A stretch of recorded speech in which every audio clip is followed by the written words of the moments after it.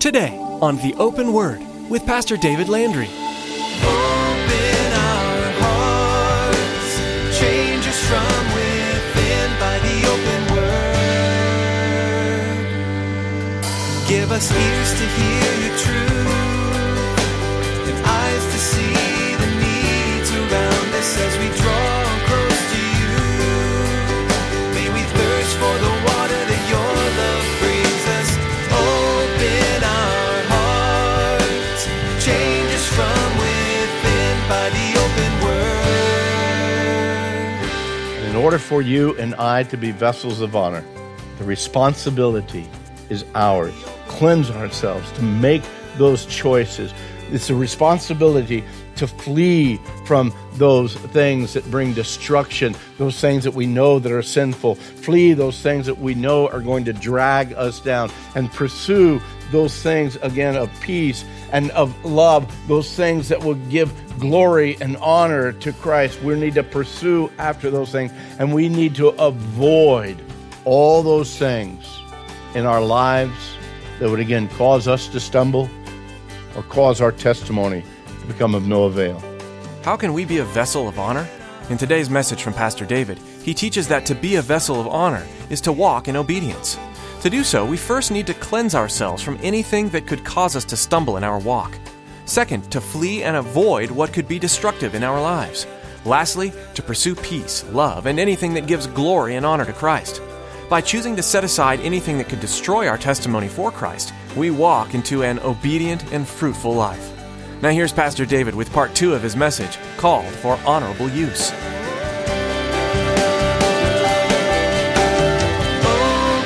our hearts, change us from within by the open word.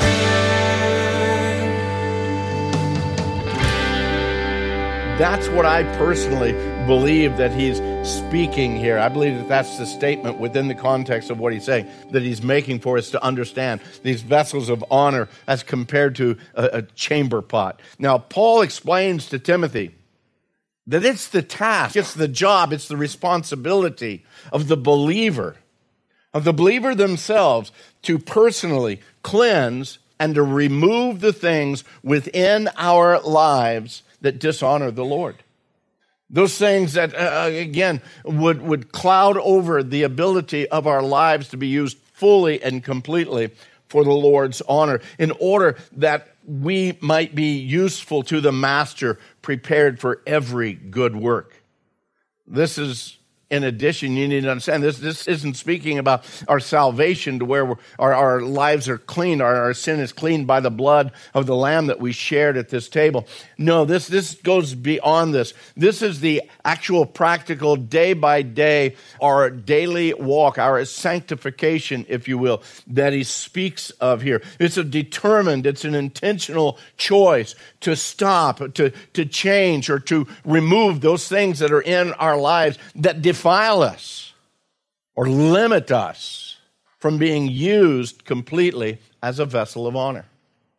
It's the same understanding that we have from the book of Hebrews. In Hebrews chapter 12, the writer of Hebrews declares, considering we are encompassed about by so great a cloud of witness, let us now lay aside every weight and every sin that so easily besets us. He's saying for you and I, since we are encompassed about by that great cloud of witnesses, those believers, those saints that have gone before us, knowing what they have done, now it's our responsibility, yours and mine, to lay aside that weight and that sin that so easily ensnares us or tangles us up, and then run with patience the race that's set before us. You see, when you and I come to Christ, we sing the songs, Jesus paid it all, and absolutely he did. We're saved by the sacrifice of Christ. But beloved, our daily walk is still there. And it's the process of our daily walk that we are responsible for. Oh, we could say, oh, Lord, take that away from me. I don't want to deal with that anymore in my life. And through the powering work of the Holy Spirit, he will enable us, he will strengthen us, but we still need to make that decision to lay it down, to lay it aside, to walk away from it. And we're going to look at that more as we get into the verses here. the responsibility to lay aside every weight, the responsibility to lay aside the sin that so easily ensnares us, the responsibility of the one who cleanses himself from the latter. Beloved, that's our responsibility. I remember as a young man having it out with God one night. And, it's that thing, well, Lord, if you don't want this in my life, then take it away. Take it away. Well, he burdened my heart for it. I understood that. But, beloved, God, by and large, doesn't just suddenly wave his hand over you and take away all the desires and all the distractions and all the temptations of the enemy. No, those are choices that we make to be faithful to the one that called us. Those are choices that we make day by day, literally, sometimes moment by moment, that we choose to walk in obedience. We choose to walk in holiness and in righteousness. It's our responsibility to lay those things aside, to cleanse ourselves from the things of dishonor, those things of indignity, of shame, of disgrace, and of vileness. It's the same concept, actually, that we read in the book of James. James tells us in James 1, speaking to you and I as believers, therefore lay aside all filthiness and that overflow of wickedness, and receive with meekness that implanted word, which is able to save your souls. You need to understand, James isn't speaking here about a salvation act that we do in order to be saved. No, he's speaking to believers. He's speaking to the saints that are scattered all over that area. And he's writing to you and I. We could read this letter from James to the church of Calvary Chapel of Casa Grande in 2017. And he says to us, we need to lay aside all filthiness. We need to lay aside that overflow of wickedness. Now, why would he write that? Why would he say those things? Unless the fact is it's a reality of the lives of those believers of that day. That filthiness was still in their lives. That overflow of wickedness was still there. They were still battling it, just as we are today. Amen? Okay, I'm just checking to see how big my boat is. Okay. We still battle with those things, and yet we are responsible to lay aside these things. We have that responsibility. If we claim Jesus as our Lord and our Savior, you are my Lord, that means that I'm obedient to you, that I'm faithful to you. That means that I want to live my life to bring you glory and honor. Therefore, since I call him Lord, I now have that responsibility to make those choices in my life that bring glory and honor to him. Since Christ has already redeemed us with his precious blood, since he's already called us to himself, since he's already determined for us a plan and a purpose within his kingdom, now we as his children, we as the redeemed of heaven, we have the obligation to lay aside all filthiness and overflow of wickedness. As we're called, as Paul tells us back here in Timothy, to cleanse. That whole idea of to cleanse, to purge, to separate ourselves from these things. We also need to understand that this cleansing isn't simply an outward religious act like the Jews of that day had, and like many religious people, even within the church today, have. That, on the outside, we look good. We come Sunday and we're all dressed up and we say all the right words because we've got Christianese down. Amen, hallelujah. Glory to God, yes. We've got the language down. And we look on the outside to each other as if everything is right. But what's true on the inside? What is real on the inside? You see, the Jews had these rituals that they went through, and because they went through the ceremony, they truly believed that as going through the ceremony, that's what was pleasing to God. And that's why the prophets continually told them, no. It's not the ritual. It's not the sacrifice. It's the broken, it's the contrite heart. It's the heart of obedience that God is looking for. See, the fullness and the purpose of our lives being sacrificed to God. And he renews our heart. He strengthens us as we continually, within our own lives, through the empowering of the Holy Spirit. I know that. I understand that. The Holy Spirit has to be that draws us to him. Without the Holy Spirit, number one, we're none of his. But it's the Holy Spirit that draws us into obedience. But through him, we are continually drawn to determine within our own lives, to remove from our lives those things or those actions or those attitudes that war against the will of God, that bring dishonor to his kingdom. Why? Because we want to be found useful for the master, prepared for every good work. Paul goes on with that with some real practical application for this whole idea of cleansing and purging. Still in 2 Timothy chapter 2, look at verse 22 and 23 with me if you would. Paul says you and I, we need to flee also youthful lusts. One of the things I know, youthful lusts don't leave you once you leave your youth. You kind of carry those with you your entire life. He says, flee youthful lusts, but pursue righteousness and faith and love and peace with those who call on the Lord out of a pure heart. And avoid foolish and ignorant disputes, knowing that they generate strife. I love this. There are three actions that we're called to do: to flee, to pursue, and to avoid. To flee, pursue, and to avoid. It's a lifelong task, guys. It's nothing that at one point in time we determine, okay, this is what I'm going to do in my life, and then just figure that that's the way it's going to be forever. I'm reminded of the story of a husband and wife who had been married for years and years, and they came to the pastor for marriage counseling, and the pastor asked them, well, what seems to be the problem? Well, he never says, I love you. The husband looked at her and said, well, what do you mean? I don't say I love you. Of course I do. You never say you love me. And he says, I beg to differ. Remember, 35 years ago, there on the platform of that little church out in the country, just before we said our vows, I turned and I looked at you and I said, I love you. If it ever changes, I'll let you know. Yeah. Our commitment to God is an ongoing and persistent and intentional life. It's got to be intentional. We wake up in the morning, we've got to be intentional with our walk in Christ.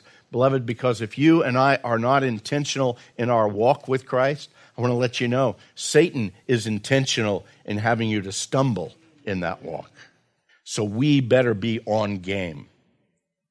Similar to the directive here that Paul gave Timothy, actually, over in 1 Timothy, we went through that, but in 1 Timothy chapter 6, he wrote to Timothy, he says, but you, O man of God, you need to flee these things. And these things that he spoke about were things earlier in that 6th chapter where he spoke about disputes and arguments over words from which come envy and strife and reviling and evil suspicions and useless wranglings of men of corrupt minds and destitute of the truth. He says you need to flee all those things and you need to pursue righteousness, godliness, faith, love, patience, and gentleness.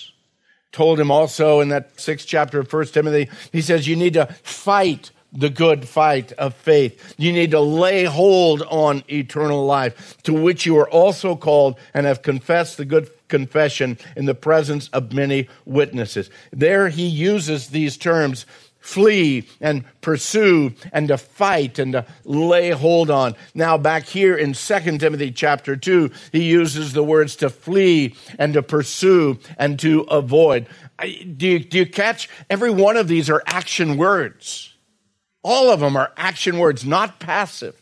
You as a believer, if you're going to live your lives to the glory and to the honor, to please God in your life, you have to be actively involved in that process. It does not just happen automatically. As a matter of fact, let's face it, folks. Our natural state is quick to come back if we don't combat against it. We are quick to simply slide back. It's like, man, my garden, if I don't take care of it, it goes back to wilderness really quick. It's a process that has to continually be going. All of these action words, all of these are required for the believer in that journey called sanctification in our lives. All that required in our lives to be useful for the Lord and for his kingdom's work. Back in 2 Timothy chapter 2, let's go on, look at verse 24. He says, and the servant of the Lord must not quarrel, but be gentle to all, able to teach and patient, in humility correcting those who are in opposition, if God perchance will grant them repentance, so that they may know the truth, and that they may come to their senses, and that they may escape the snare of the devil, having been taken captive by him to do his will. He says, a servant of the Lord. You call yourself as a believer. We are called to be servants of the Lord. And he says, the servant of the Lord must not quarrel, but be gentle to all. It's absolutely amazing to me when I come to a Christian brother and it just seems like, man, they've got a chip on their shoulder. They want to argue. They want to fight about anything and everything. And the littlest of things, it doesn't matter. I'll fight against that as much as I would a big thing. They're just, again, that whole attitude of conflict and of quarreling, rather than being gentle to all. We, again, as a servant of the Lord, we're to be gentle to all. He says, and able to teach. Well, that's not just getting up in front of a group of people and expounding upon the Word of God, although, man, that's great opportunity when you have it. But that's also able to share the reality of what your life and what your walk in Christ is with someone else. And that might be a neighbor that, sharing a cup of coffee. That might be someone that you work with across the desk at the break room. That might be, again, a friend or a family member, and it might be a stranger that you've just met this afternoon. Are you able to give reason for the hope that's within you? Maybe I need to back up and say, is there a hope that's within you? Because you see, that hope has to be there before we can ever give reason for that hope. Able to teach, and I know just in my own experience, but also just in the full experience of life, if you are able to teach, you better be teachable. So I think it goes both ways. It's got to be both ways. Someone that comes up and says, hey, I know it all. I don't need any input from anybody. Watch out for that guy or that gal, okay? You've got to be teachable. And then patient. I love that idea that, again, the servant of the Lord has to be patient. Has to be patient. Why? Because you're going to be pushed against anytime you try to share the Lord. Family, friends, neighbors, strangers. Oh, on occasion, you'll find somebody that is just so hungry, they're like a sponge, they're going to suck it up. But by and large, most of the time, there's going to be a pushback. That's why you've got to be patient. How many of you came to the Lord the first time you heard the gospel? Very few, if any. Because, well, again, our natural state is, whoa, you calling me a sinner? No way. We have to come to that understanding. The Holy Spirit has to reveal it. That's why we need to be patient. Oh, I shared once with them. They didn't listen to me. Then look for an opportunity to share it again. And look for an opportunity to share it again. And to live your life in front of them in the truth of the gospel. And look for an opportunity to share it again. Being patient. And he says there, and in humility, correcting those who are in opposition. And through the years, I've seen many believers trying to correct those who are in opposition to the gospel. As a matter of fact, that's what gets displayed in the newspapers and on the television reports. Again, those that are trying to correct those who are in opposition. And they have banners and they say, you're going to hell because of this. God does not love you because of that choice in your life. Those are the kinds of things. No, what Paul says, no, in humility, correcting those. Knowing and understanding that, you know what, we're sinners too. And we can fall just as easily. And what I want to share with you is the hope that I've found in Christ. And in humility, again, coming to those, correcting those who are in opposition. And why do we do that, guys? Why do we, as the servants of God, need to be those that aren't quarreling, but that we're gentle to all? Why do we need to be not only able to teach, but teachable? Why do we need to be patient? Why do we need to have humility in our lives? Because the Word of God says, just perchance, God might lead those into repentance. You see, it's the testimony of your life and my life to the world around us that speaks of the reality of God and of Christ and of God's kingdom work. You see, when you and I are being the servants of the Lord that we're supposed to be to the world around us, Jesus says we're to be salt. And what does salt do? I don't know about you, but salt to me makes me very thirsty. I love that idea. Yeah, salt speaks of preserving, but I like the fact that I want to be salt because I want them to be thirsty to have what I have and to know whom I know. And when we live our lives according to what God's Word says, we have that opportunity.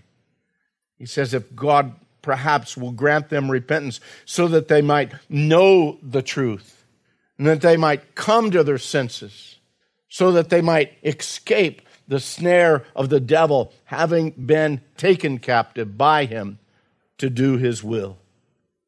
Guys, we are called to be clean and usable vessels for the Lord's work in clear and practical ways. I don't know about you, but I don't want to be Tupperware in God's kingdom.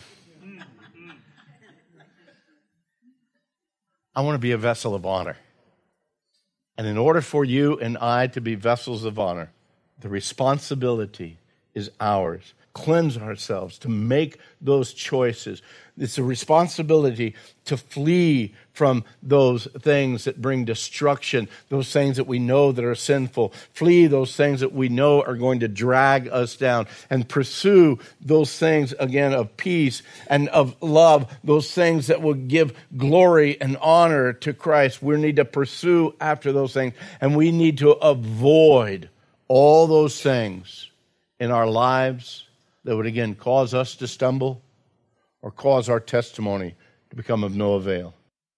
It's our responsibility to prepare our vessels, our own hearts, for the service of the King. Jesus paid it all. He redeemed you through his blood. Now, because you claim that redemption in your life, you and I, we have that responsibility to live our lives for his glory, to live our lives as vessels for the King. In humility, correct those who are in opposition. We're representatives of God. We are representatives of the plan of God. We are representatives of the kingdom of God. We are representatives of the Word of God. We are representatives of the Son of God to the world that's around us. Remember a few weeks ago I shared with you that we are called as apostles. Little a, you understand that. You don't need a business card. You are called as a representative of another kingdom to this kingdom that we are temporarily abiding in. Are you a strong representative? Are you a pure representative? What in your life needs to be laid aside in order that Christ might shine through you? Open our hearts, change us from within by the open word. The Apostle Paul exhorts us in 2 Timothy chapter 4, verse 2, to share God's word in season and out of season. We need to be ready to share the gospel message wherever we go, with whomever we encounter. Jesus' message is for everyone and is needed by all. If you've been changed by Jesus, tell the world. We hope today's message on the open word has kindled a fire in your spirit to share Jesus. If you'd like to listen again, find this message and many others online at theopenword.com. You can also subscribe to our podcast, gaining access to messages straight from God's Word as soon as we post them. Before our time with you is up today, Pastor David has a special invitation for you. Well, I hope that today's message has encouraged you in your faith, and it's given you a hunger to learn more about God. If you're in the Casa Grande area, you're looking for a church to attend, I'd be honored to have you join us here at Calvary Chapel of Casa Grande. You can find directions and service times by visiting theopenword.com and following the links to our church homepage. We welcome you to be a part of our time of worshiping our Savior and studying the words of the Bible verse by verse, growing closer to Him each week. Thanks, Pastor David. You'll also be able to get more information by calling 520-836-9676. That's 520-836-9676. Thanks again for tuning in today to The Open Word. Pastor David will return to share more from the book of 2 Timothy right here on The Open Word.